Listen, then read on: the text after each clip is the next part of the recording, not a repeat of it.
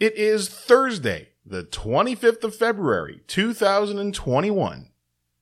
Paul White is AEW bound, and the pun I wrote about this podcast also being a big show is so annoying that I don't actually want to make it. Either way, you're listening to the Handsome Genius Club radio show.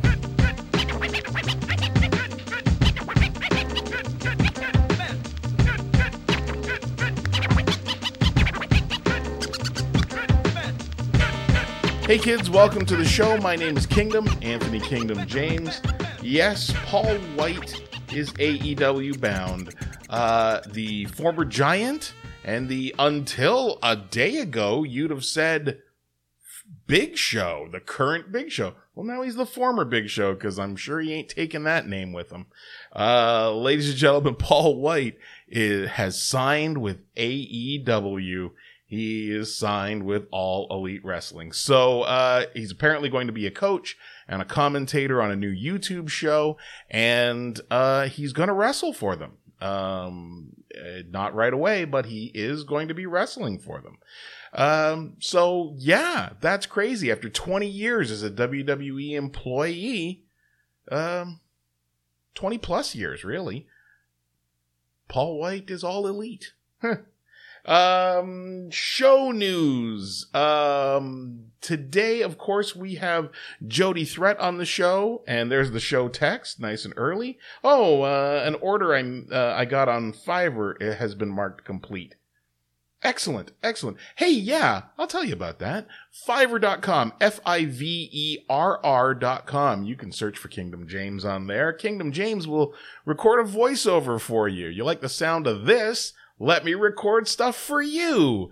You got an audio book. You got a Kickstarter that you need a video narrated. You got an outgoing voicemail message.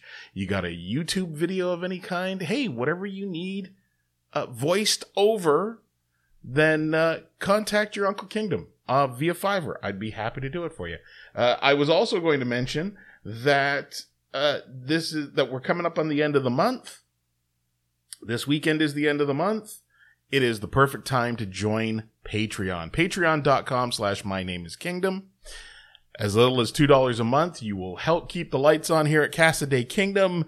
And in exchange, you will get the exclusive Friday episodes. You'll get classic episodes of the podcast from more than a decade ago. You will get comic book scripts, comic books themselves, digital comics. You'll get my comic strips, and you'll get access to videos. I'm adding more videos starting this month, and you're going to get some healthy video content. That's the beauty of voiceovers, is I'm able to edit them. I so rarely edit the podcast, though. So Patreon.com/MyNameIsKingdom. Give it a try. What else can I tell you?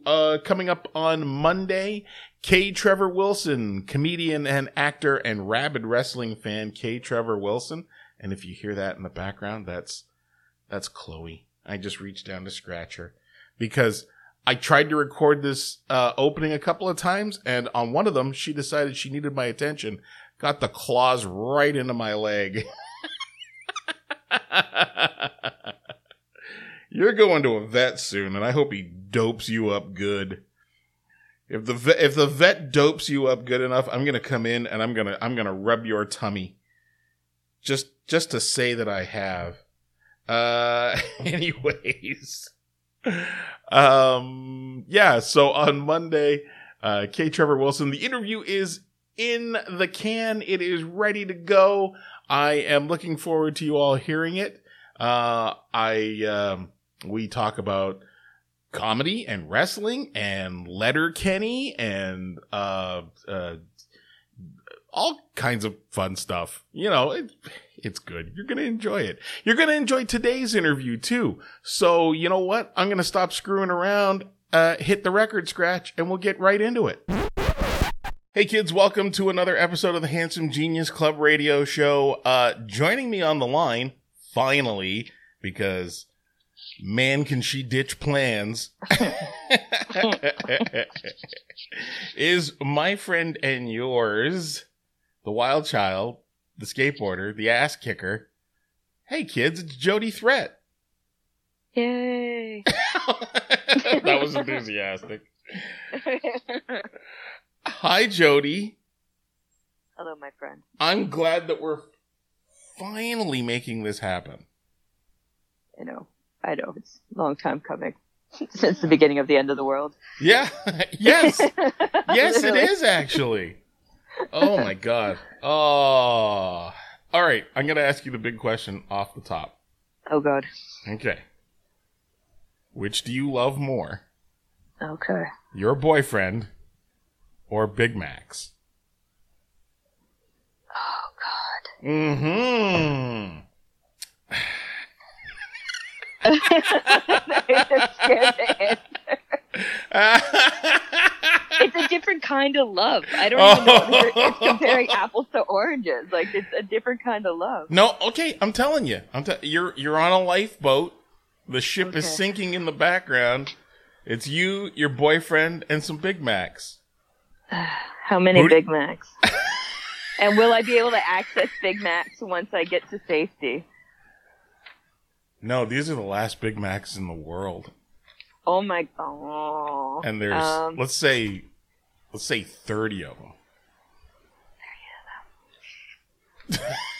30 of them. Listen, I need you to know that no matter what your answer is, the length of time it's taking you to answer means I fucking win.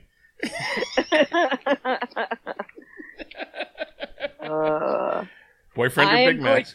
I will pick my boyfriend. Okay. All right. I know that he'll understand where the hesitation came from. You need to understand. I think people need to understand how much I love Big Macs. So I don't know if you know this, but I've actually turned to a more plant-based diet. Yeah. For like the last, I'd say 3.5, 4 months. Yeah. And I have cheated on said lifestyle with Big Macs twice in that time. Oh my. I know. That's, whew. And so I'm cheating on like a whole change in my lifestyle for Big Macs. I know. Oh, I've been looking forward to asking you that question for so long now. I love them so much. So we could end this right here. My mission is accomplished. Well, I'm glad you're happy.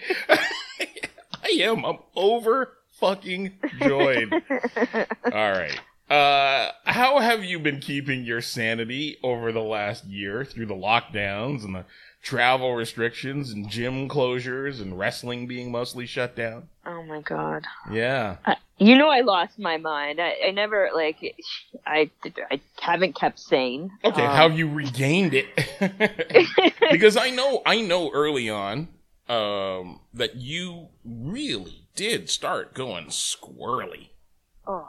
For most of the year, literally, it's only recently since I registered in school, which was supposed to be 3 terms to finish this certificate, and I said, fuck it, I'm doing it in 1 term.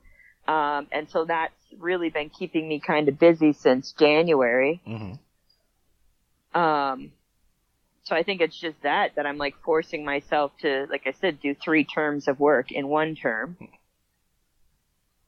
But before that, as you know, I was just going nuts. As many times as I went on random hikes with the dog, that didn't help. I went to America against advisory to see my boyfriend and to wrestle. So that took up, each visit's about a month because you're there for 2 weeks and then you're quarantining for 2 weeks. When you come back, right? Yeah. You kind of lose time in your 2-week quarantine, just because you have to leave your body. Yeah. Because otherwise you're literally going to probably end up, I don't know, digging a hole into the ground, because what else can you do? with 2 weeks where you cannot leave the property. Like, you can't even, like, legally leave the property to walk a dog. Yeah. When you're in one of those mandatory 2-week quarantines after leaving the country. I built a makeshift gym in a tent on my parents' property. So I guess that's kind of been helpful too, when I'm not too depressed to work out. So I don't know. Honestly, I think the last few months, my savior has been like doing school. Yeah. Yeah. And what are you taking? It's just a certificate in project management. Mm-hmm. From U of T. Because you actually, aside from ass kicking as a wrestler, you're a social worker.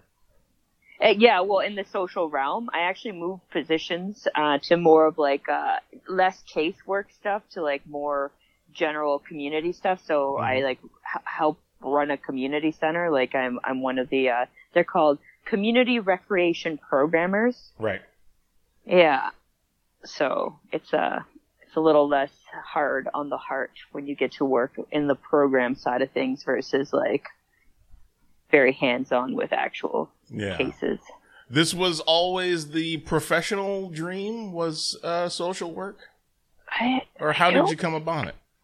Honestly, I don't know, because like I'm not specifically like a social worker. Like I'm like my title is more general. Like I'm more of like a community worker. Like I don't sit there and counsel per se, but I do unofficially it's still mentor social and work. connect. Oh, for sure. Yeah. But how I got there, I don't know.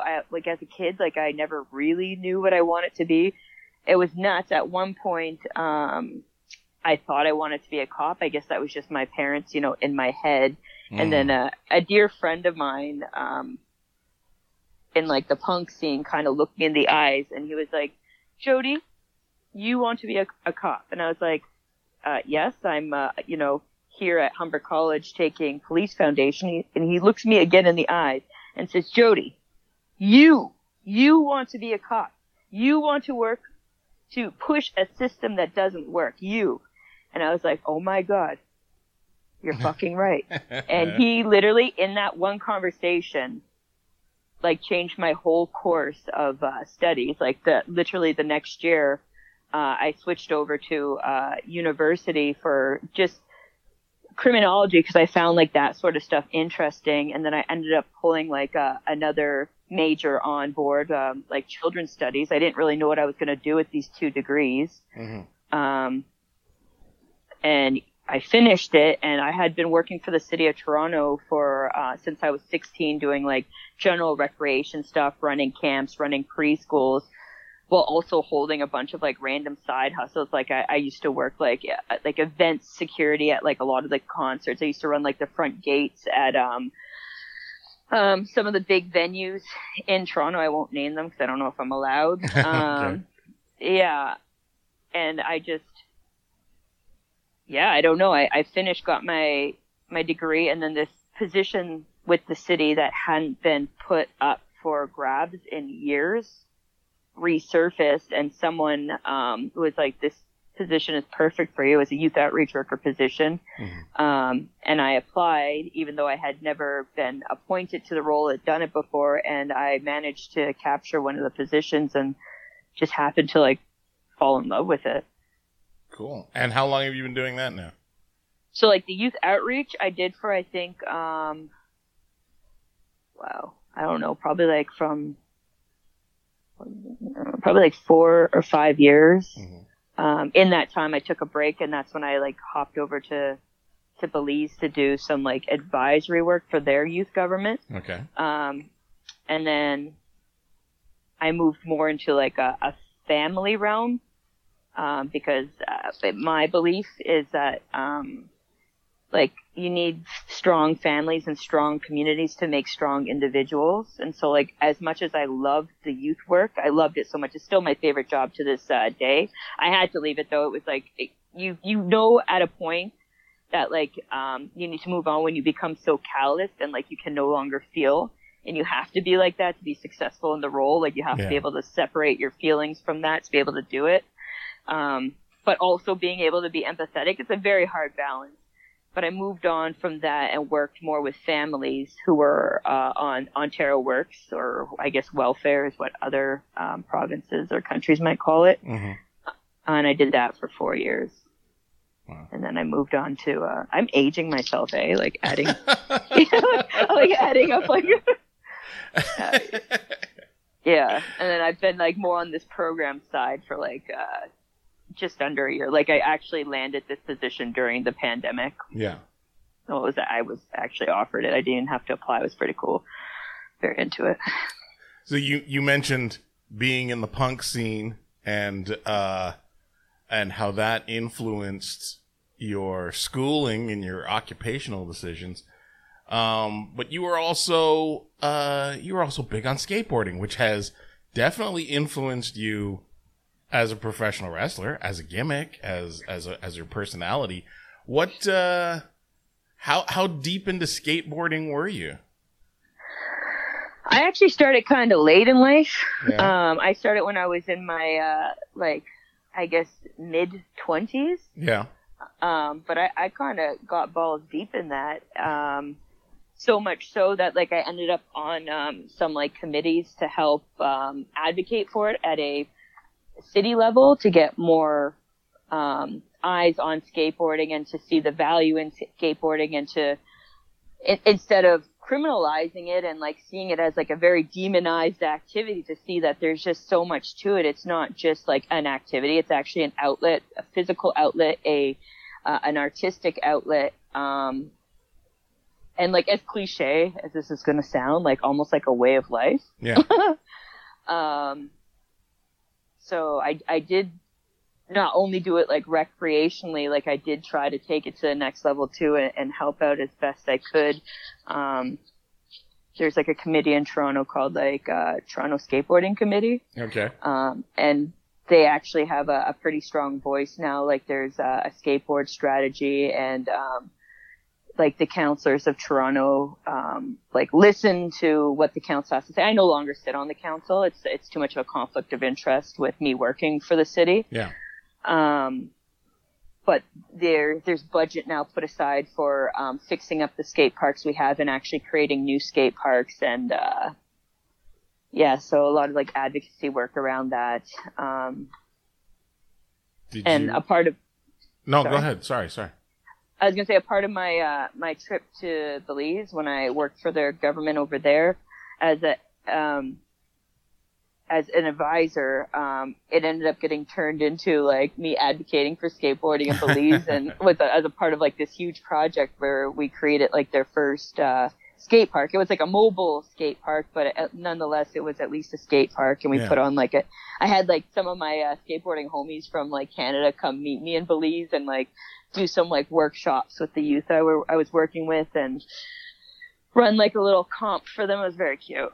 Do they have any infrastructure there for skateboarding? Like, I mean, if I'm 15 or 16 and I'm living somewhere in Belize, do I even have a skateboard shop in my city that I can go to, or is it all secondhand gear and Amazon or mail order stuff?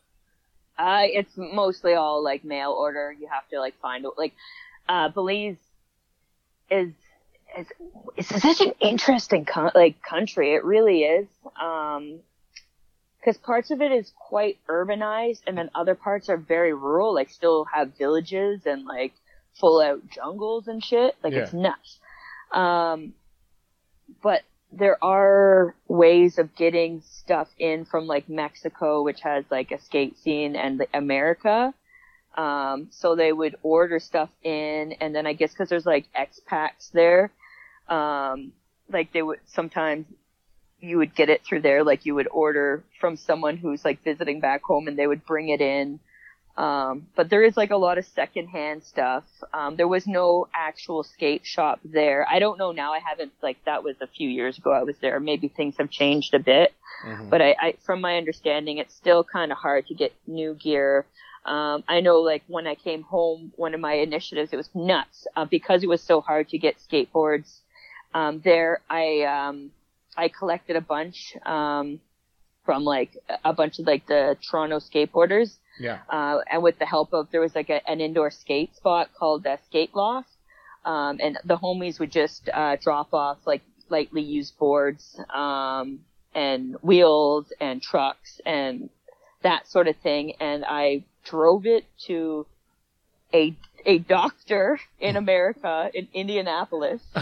Okay. Okay. Yeah, so I smuggled over something like 30 decks and like 2 milk crates of like other parts to this doctor. Yeah. I gave it to the doctor because the doctor owns property in Belize. Right. So it made it easier for him to bring random ass objects into the country. And so, yeah, he kind of smuggled that stuff into Belize for like the crew I knew there, and like the kids had connections with the doctor. As well as like I had a few homies come afterwards to revisit, and they brought gear too. That's fantastic. Yeah, it's weird. They got stuff, not enough stuff down there, but it'd be cool to open up a skate shop down there. Well, I mean, but they do not have any skate parks or anything like that. It's like legit, like gnarly street skating. So they're at the dawn of their skateboarding age. You're right. Yeah. So hey, they get to all be the first kid in their neighborhood to get chased off of government property by a security guard with a baton and a flashlight. Right. So they had like a skate crew down there called Genesis Skate Crew because, you know, Genesis. Yeah. They're the first. I won't make any Phil Collins jokes, but it's good skateboarding music. Well, Genesis. How do you make the leap from Well, first of all, before we get off of skateboarding, did you ever compete as a skateboarder anywhere on any level? Oh, no. I was just a leisure skater. Yeah. Okay. I'm too shy for that sort of thing. I know. I don't know. For me, it's something different. It's just like an outlet. Mm-hmm. So then how do you make the leap from skateboarding to, of all stupid things, professional wrestling? What possesses you? Well, you know. Uh-oh. I was drunk. Really. For real. For the last 4 years? No, but I fell in love while I was drunk. Oh. Like, you know, like, I was, so, like, basically, my sister, I'm trying to think how I don't, like, criminalize myself and how to say that. Basically, my sister and I were in downtown Toronto, and, let's just say she had a rough breakup, and so we were trying to get out and about and get her mind off stuff, and we end up at a show in Toronto, downtown Toronto, Super Kicked, and so we go down into this venue where this ring's set up, and note that neither of us are really like wrestling fans per se. We just thought it was something like interesting to do, and within 5 minutes of being there, I just kind of knew that this is what I needed to do. Yeah, okay. And literally, like, less than 2 weeks later, I enrolled in training. Yeah. And literally, just that was my new obsession. Skateboarding took a back burner. Like, at that point, I had, like, a sweet apartment with actually, like, a mini ramp built in the living room. Yeah. And I just literally just started going on it because I was so focused on wrestling and have been obsessed for the last however long it's been. Yeah. 3-4 years, whatever. Yeah. So that was it was literally just, I dumped skateboarding for wrestling. I actually didn't even want to have like a skater gimmick to begin with in wrestling, but No. like my trainer at the time said that it just made sense at least to get going with some sort of character. Yeah. Just because like skateboarding is so, like I didn't want it to bring it into like the wrestling world. Like it like meant so much to me at that point in my life that I didn't want to merge the two. I just wanted to keep it kind of separate. But here we are. But you got convinced, and the skateboard gimmick seems to have worked. Yeah, I'm trying to like get away from it a bit because it's actually Yeah. quite like now that I like before the pandemic I started getting some like flights to promotions. Yeah. And it was quite challenging to because rule number 1 is you don't check your gear. Yeah. So I have to have my skateboard plus my gear. It's hard. It's hard. So yeah, and I don't like it's.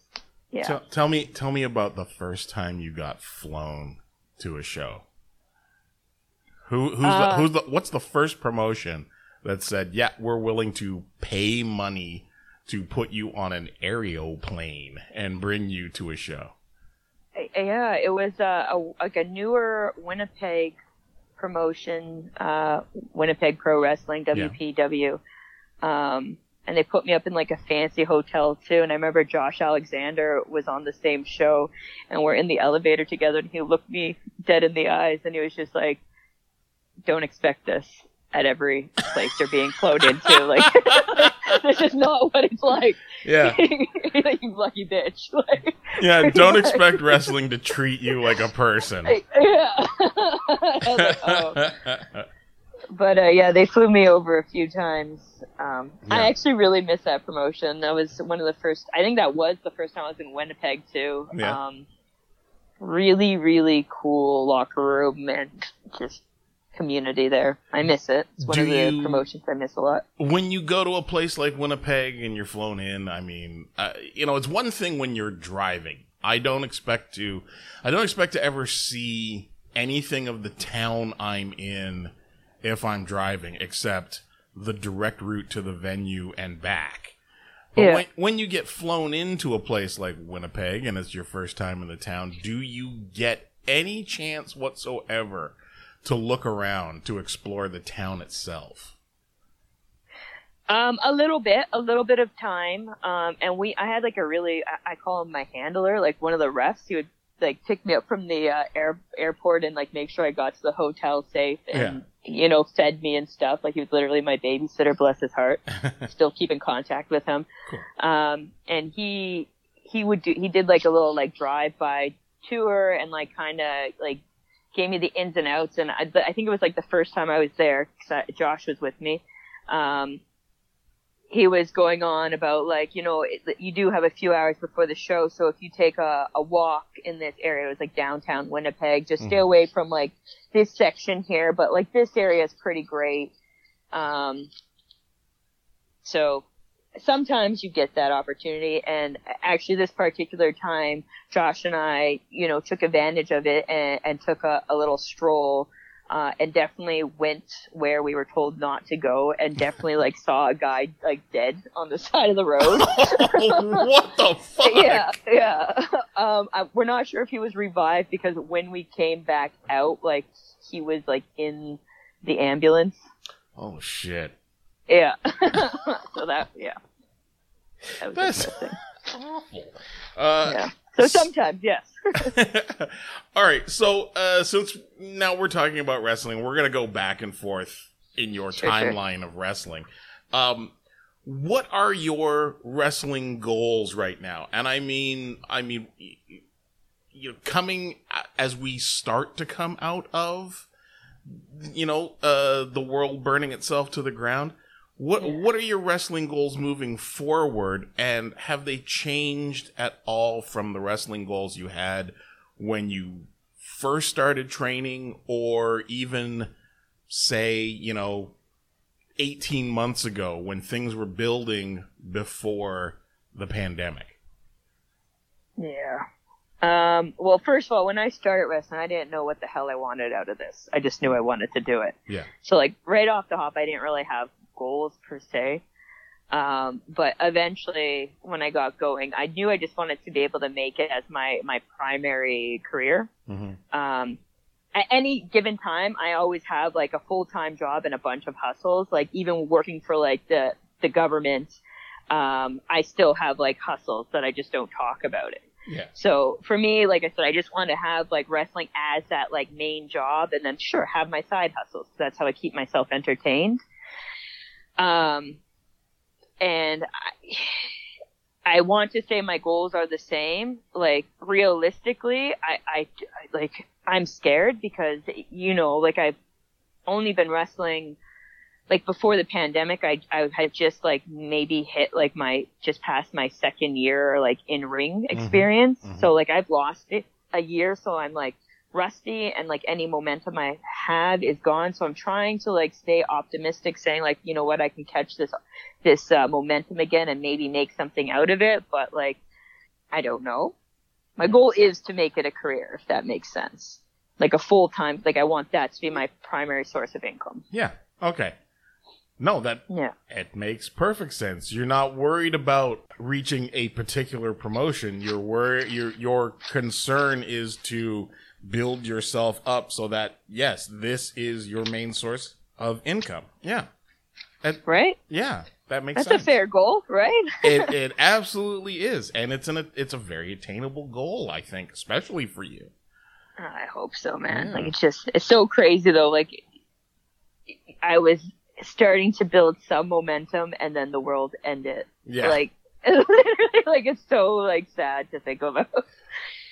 So I'm guessing that you're looking forward to getting vaccinated so that you can, once the doors open again, you can start traveling and wrestling wherever the fuck you want.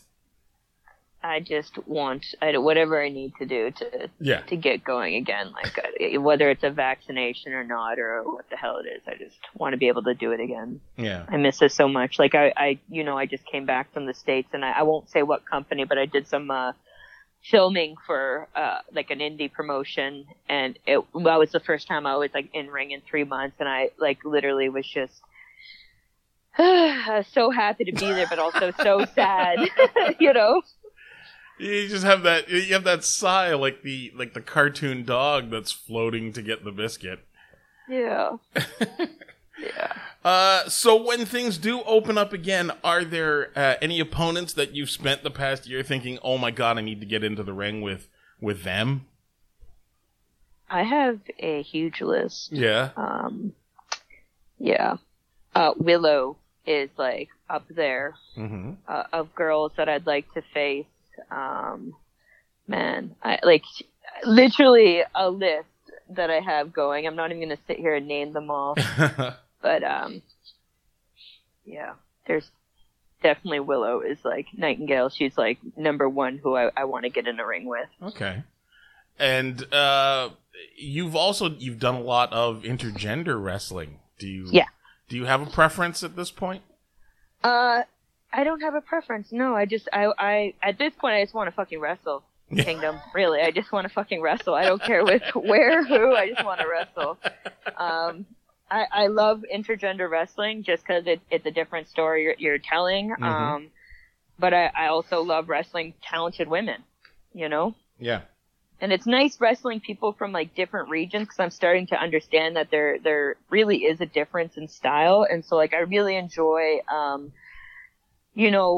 being in the ring with someone that has more experience with me and like doing it their way. Cause obviously I have like the ways I like to do things, but like when they lead me, like I love that. Cause you truly, are learning and like just taking it in a different way and seeing how you can like mesh your two preferences. Do you, if you had to guide somebody to watch one or two, like, a handful of your past matches to get a sense of your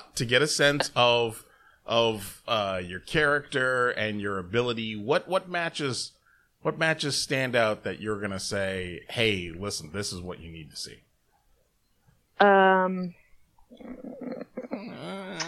Well, it's okay. Just because I want to put over women's wrestling. Okay. Okay, so I don't want to talk about intergender wrestling as much as I love intergender wrestling, and I want to do all the intergender wrestling possible. Yes. Let's put over women's wrestling and awesome women's talent.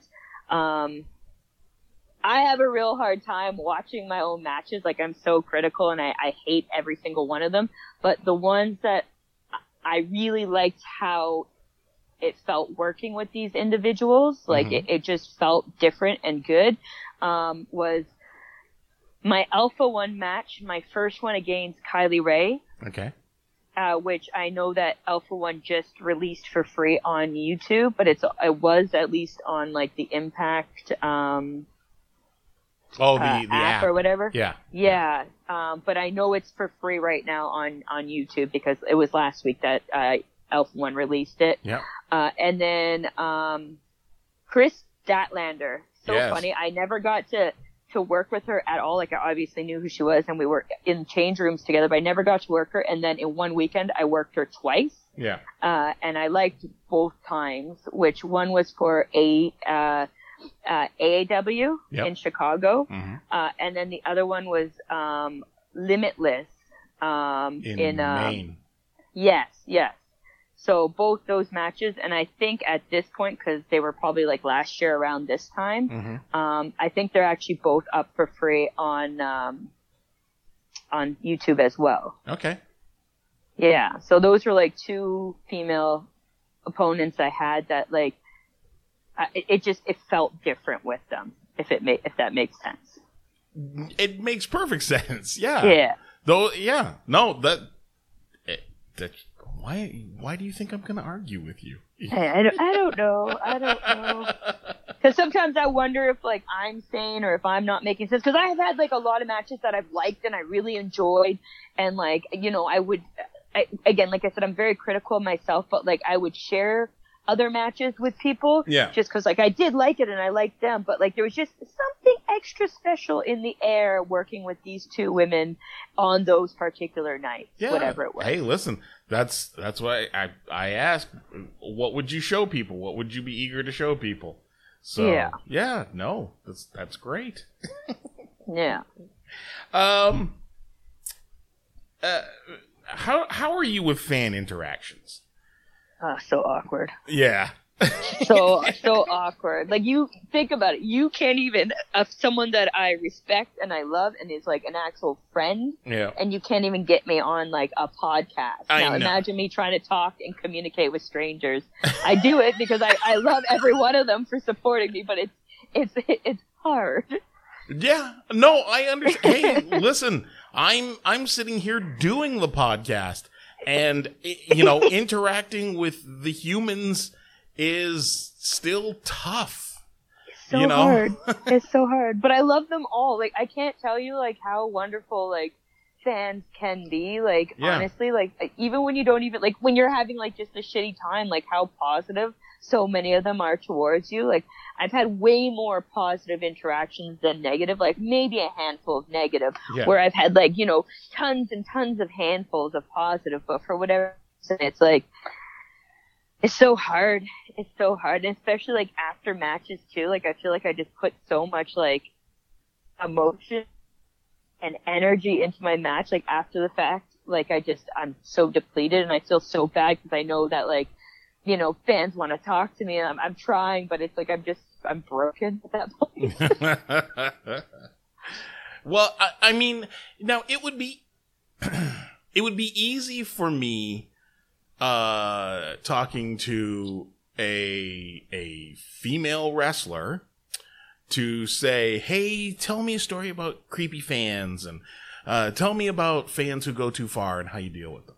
And that's easy. And if you have a funny story, you're more than welcome to tell a story. Let's not get into that. Yeah, but I would rather ask you about positive interactions with fans and ask you if there are any stories that you can think of off the top that really brought you joy in interacting with fans.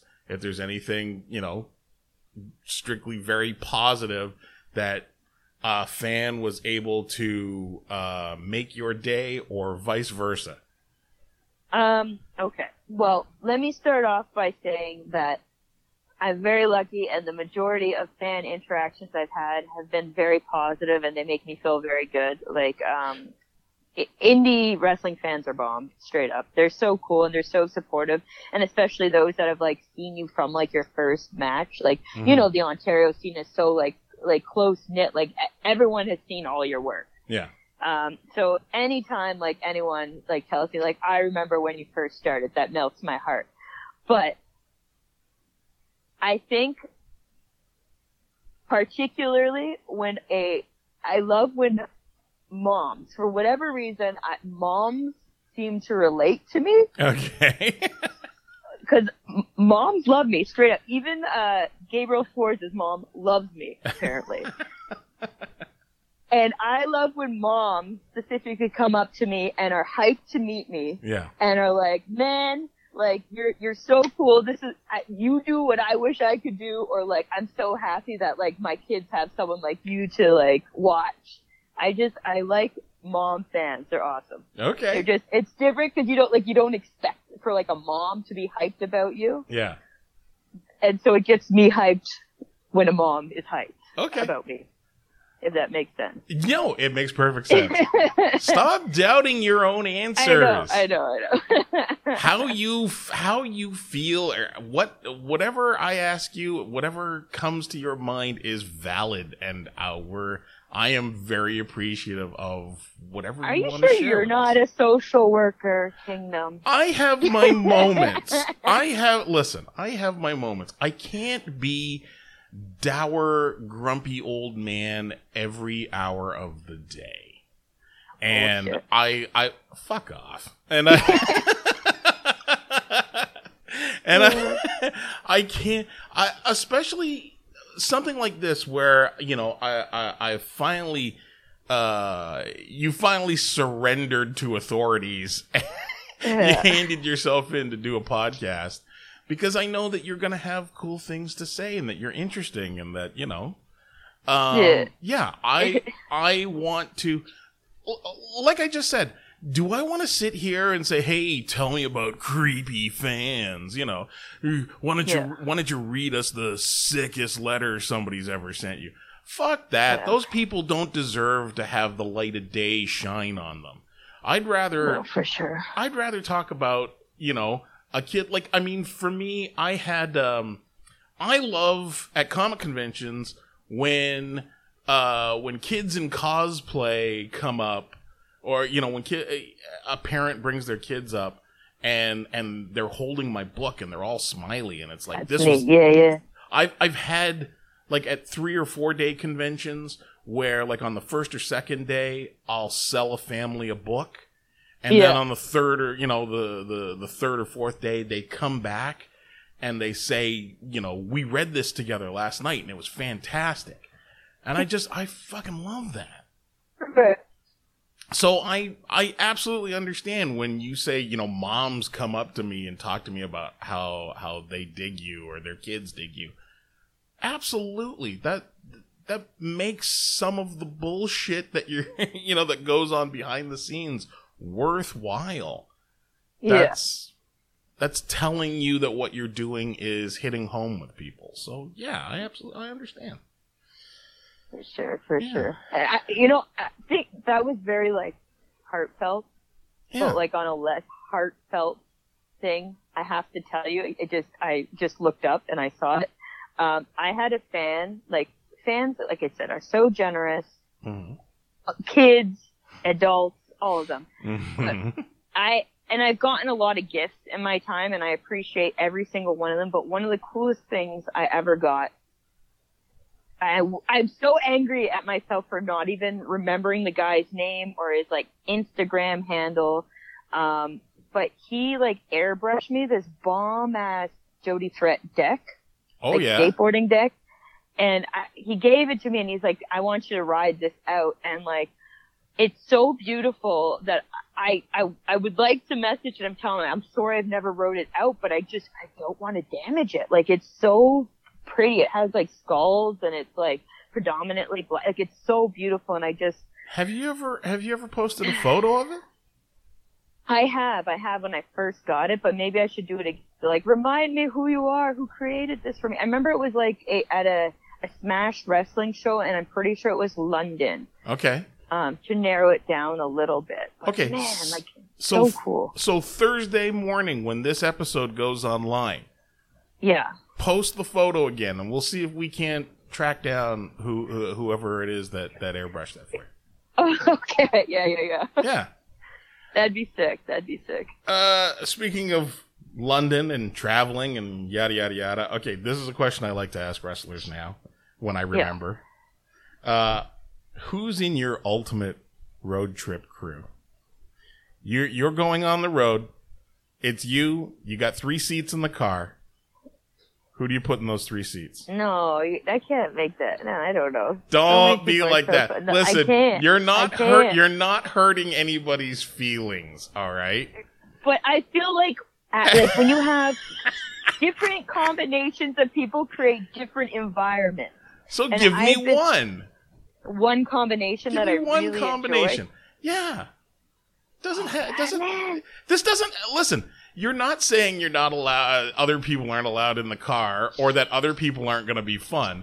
But give me one combination that you think, right now, today, this is the mood I'm in. These are the people that will make this road trip fun. Oh man. Okay, so.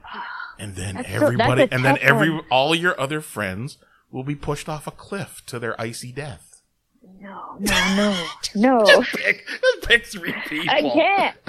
So, first of all, I drive alone a lot of times. Like, anytime I deal with the border, like, that's a solo ride into the country, and then I will jump into cars. I don't know. Like, man, you can't do this to me. I can do whatever I want. I mean, you're allowed to say no, but don't be a chicken. Oh my God. But like I said, like, different combinations create different environments, and I love them all. Uh-huh. Like, okay, so, I can't. I love how absolutely pained this makes you, because you don't wanna insult one person. You're desperate not to leave. You would buy a 40-seater bus. Yes. And still be worried you're leaving somebody out. Actually, no, because like I said, I actually I like to ride alone. But I've had some like really, really great diverse rides. Like, a lot of people have like a car that they stick to. Yeah. Sure. When I started, like, I drove very, very, very often with Brendone, and I appreciated those times.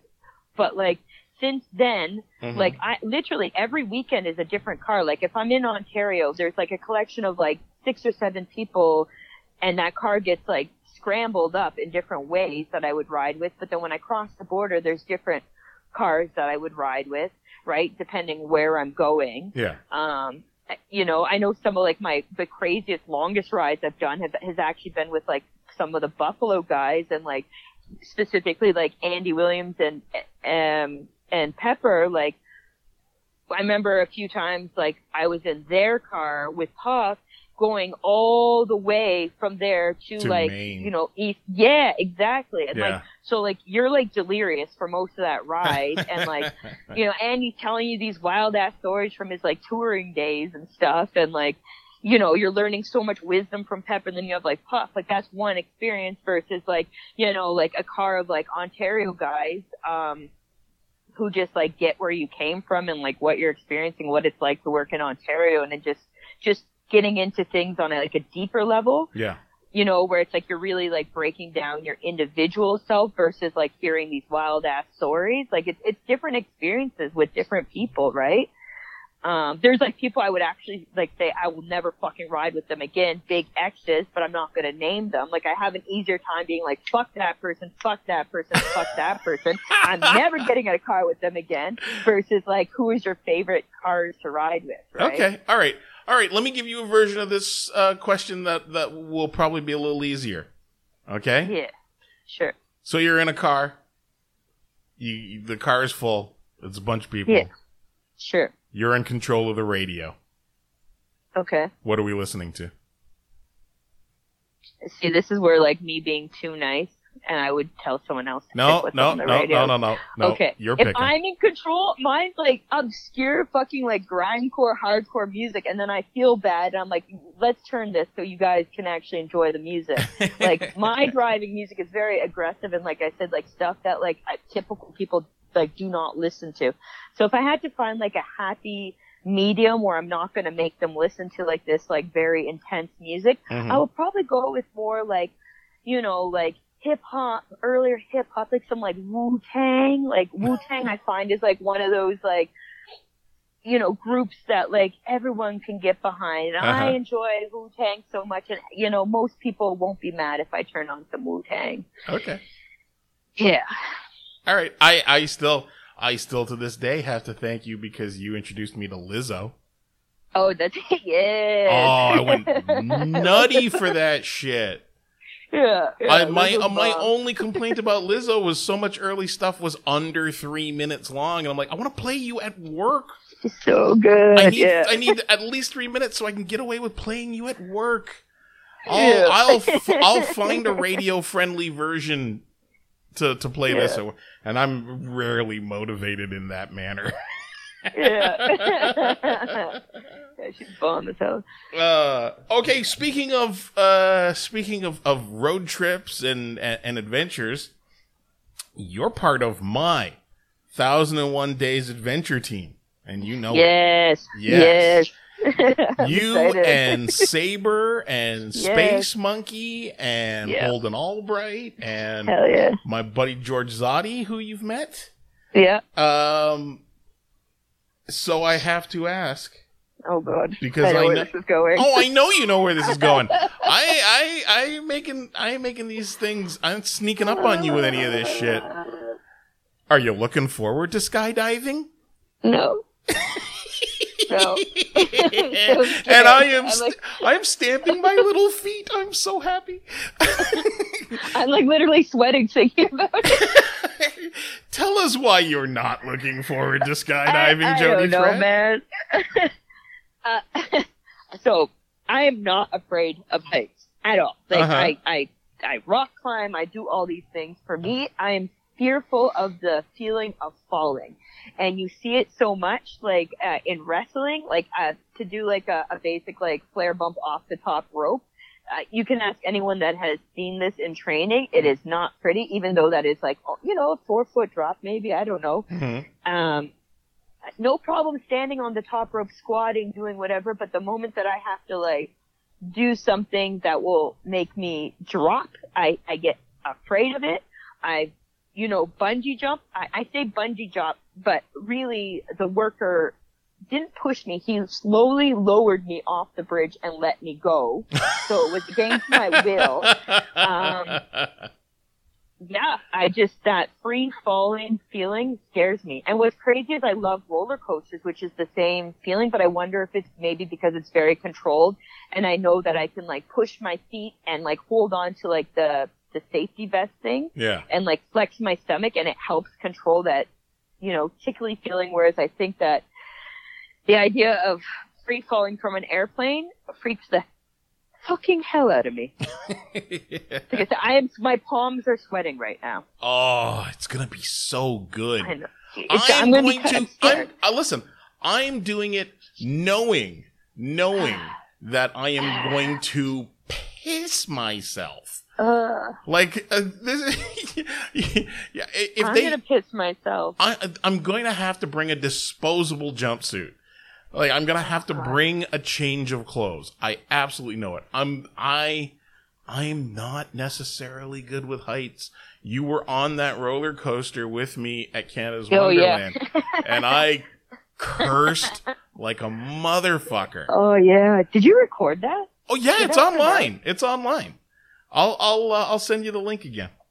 Oh, that's so funny. Yeah. But just for it's gonna make for great video for everybody to be fucking out of their minds with fear, and it's gonna be like the Pope. I'm gonna land and kiss the fucking ground. Literally. Yeah. Yeah. I'm very thankful that because we're like novice at this, that we'll have to go in tandem with like an expert. Yeah. Because otherwise, I don't think he would be able to get me off the plane. Whereas if I'm attached to an individual, he's going to drag me off the plane with him or her. Otherwise, I don't think you'd be able to have me. You might not even be able to get me on the plane. So we'll see how it goes. Oh, we're picking you up and bringing you on the plane. My hands are sweating. Like, stop. It's going to be fun. Is there anything else on the list, the 101 things in 1001 days list that you're looking forward to? Because it'll be, like less fucking mind-numbing. Honestly, yeah. I haven't read it because I like to be surprised by what it is that we're doing. Like, okay. Yeah, like I kind of just like to be like, okay, let's do this. Like, the time where you told us that we're gonna polar dip on New Year's Day. Like, yeah, like that was kind of like a last minute sort of decision, and I like to work like that with surprises. Okay, all right. Yeah. Well, we might be making knives at some point. Oh, sick. Okay. Yeah, I get the feeling that you would enjoy blacksmithing. Yeah, that might be fun. Excellent. All right, what haven't I asked you about? What does nobody ask Jody Threat that Jody Threat wants to tell people?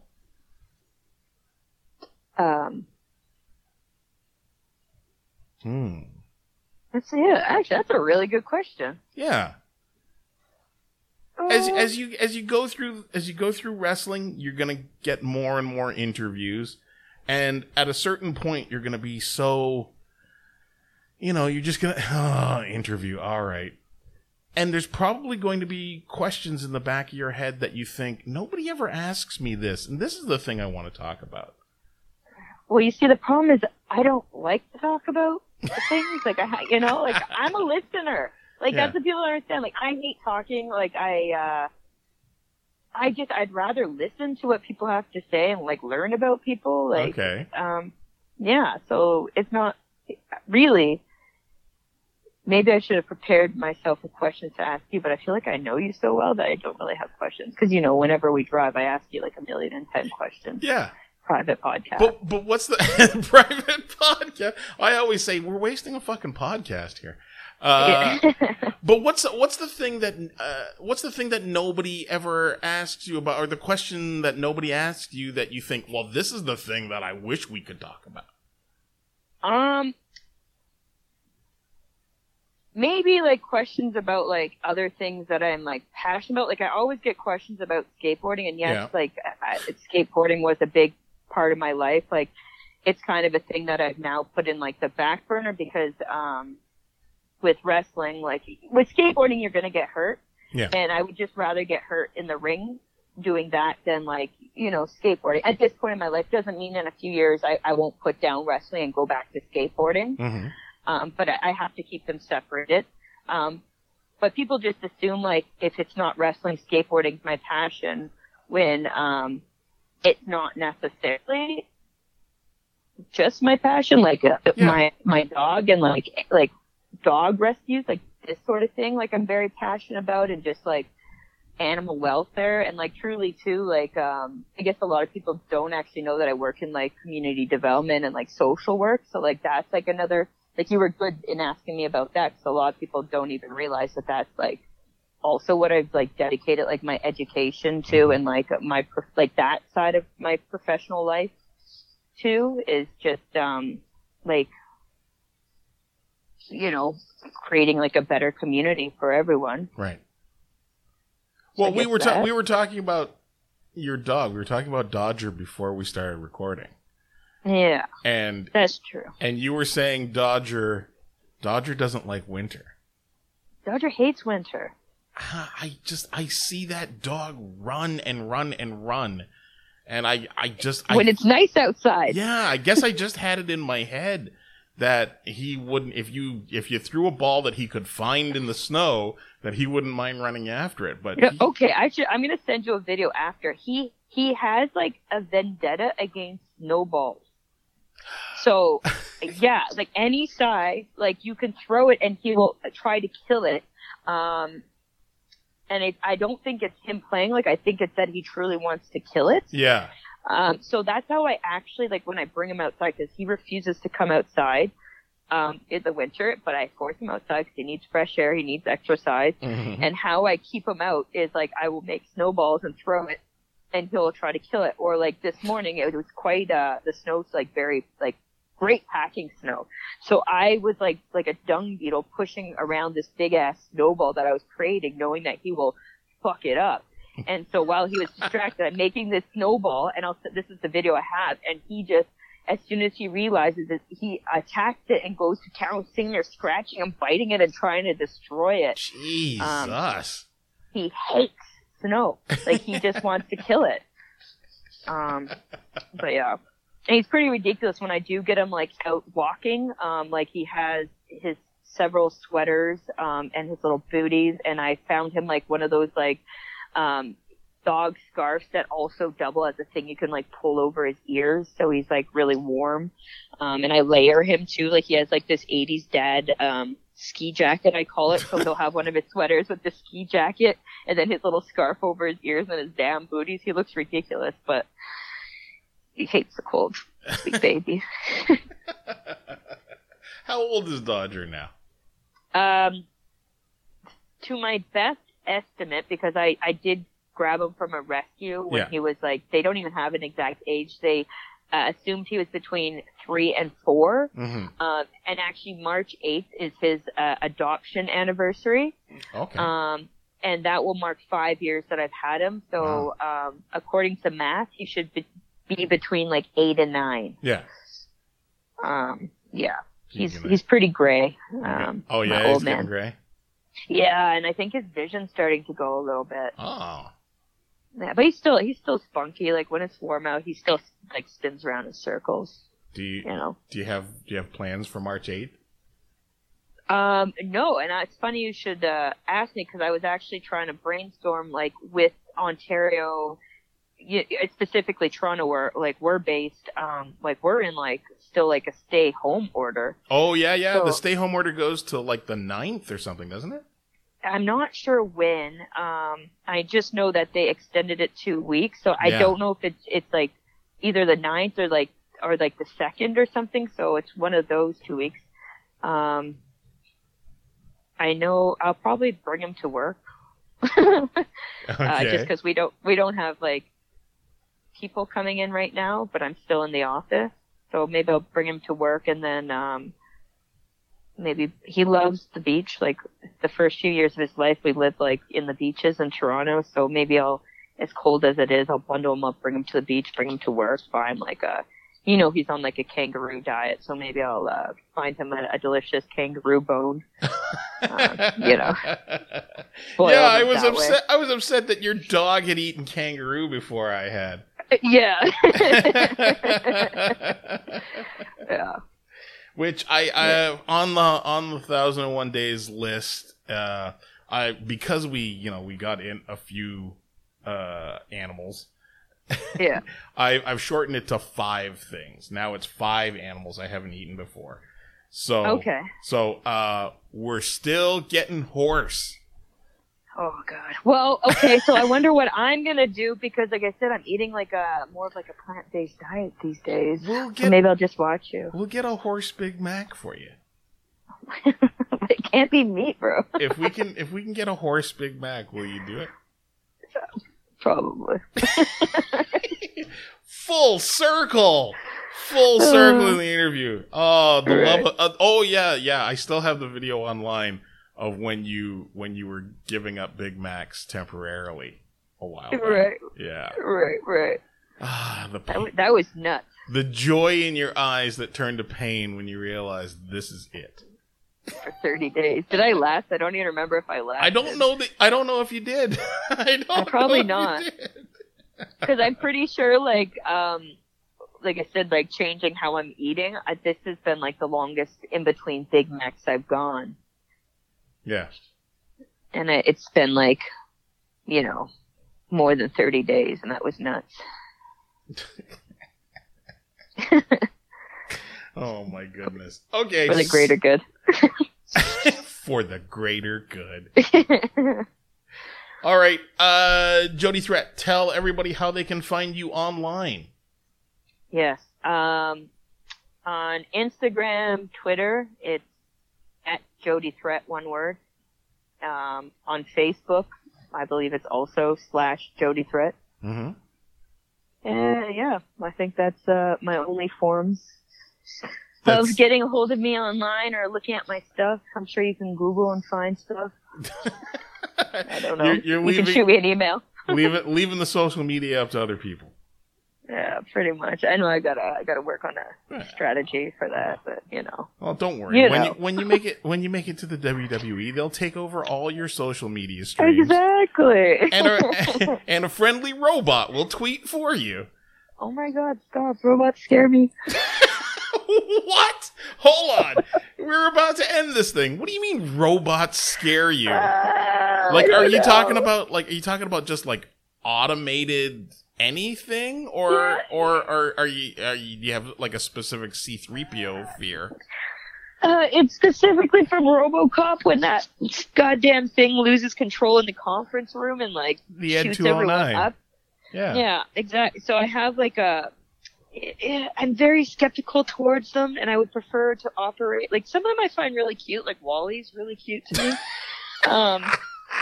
But I have like a big distrust towards like any sort of like automated and anything that could, So when you see like, I think it's Honda in Japan makes the robot that looks like an astronaut suit and it walks and it jumps.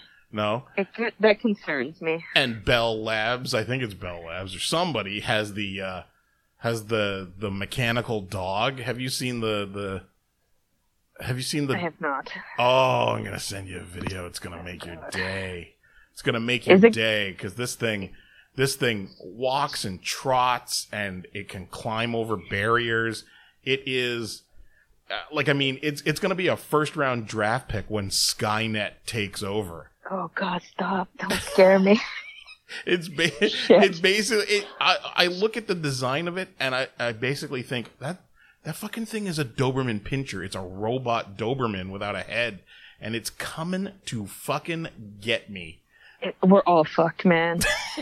We're all fucked. And they're talking about like new technology that's like great in the sense that it's going to help a lot of people. Yeah. I think it was Elon Musk was talking on a podcast. That scumbag.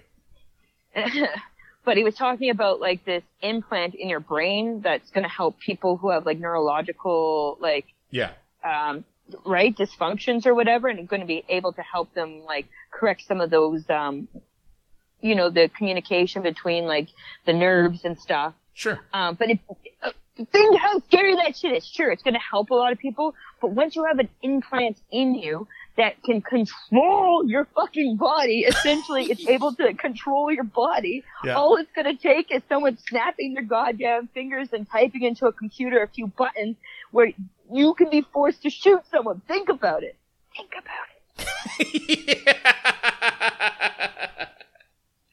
Just saying, man. And on that perfectly plausible conspiracy note, yes, it is plausible and it's scary. Yes. Yeah. We got to leave this on something more upbeat. Come up with, give me a music recommendation right now. What? You can't do that to me. Yeah, we need a music. We need to go out on an upbeat note. Okay, you got a friend in me.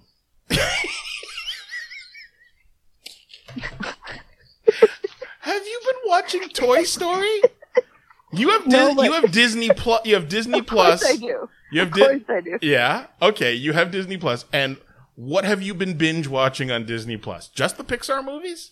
No, honestly, this quarantine, like I said, I'm in school right now, trying to do 3 semesters in 1 semester. So when my brain is not, has not left my body, and I'm actually focusing, like I'm actually like watching lectures and reading stuff and doing homework. So I haven't been binging much for the first time. Okay. Yeah, I usually have like a documentary in the background, but that's about it. Okay. Yeah. All right. You got a friend in me. Tree fucking Mendes, Jody Threat, thank you for finally coming on the Handsome Genius Club radio show. Oh Yeah, thank you. I'm sorry. I'm so sorry it's taken like a year. Yeah, you're here now, and it's very much appreciated, kiddo. All right, kids, that is going to do it for another episode of the Handsome Genius Club radio show. You can find me on all your social media, your Twitter, your Instagram, your YouTube, Twitch, and the all-important Patreon. End of the month is coming. Perfect time to subscribe to Patreon. All of those are at My Name is Kingdom. If you go into the show notes for this episode, you'll be able to find my Linktree link. That actually has all my links. Everything. The Teespring store, the Pro Wrestling Tees store, everything. Every way you'd want to get a hold of me or find me online, it's all in there. So yeah, that'll do it for another episode. We'll be back tomorrow for the Patreon exclusive show, and we'll be back on Monday here for another free and fun and breezy and lovable episode of HGC Radio. In the meantime, kids, take care of one another, find some good trouble to get into together, and stay safe. Your Uncle Kingdom loves you.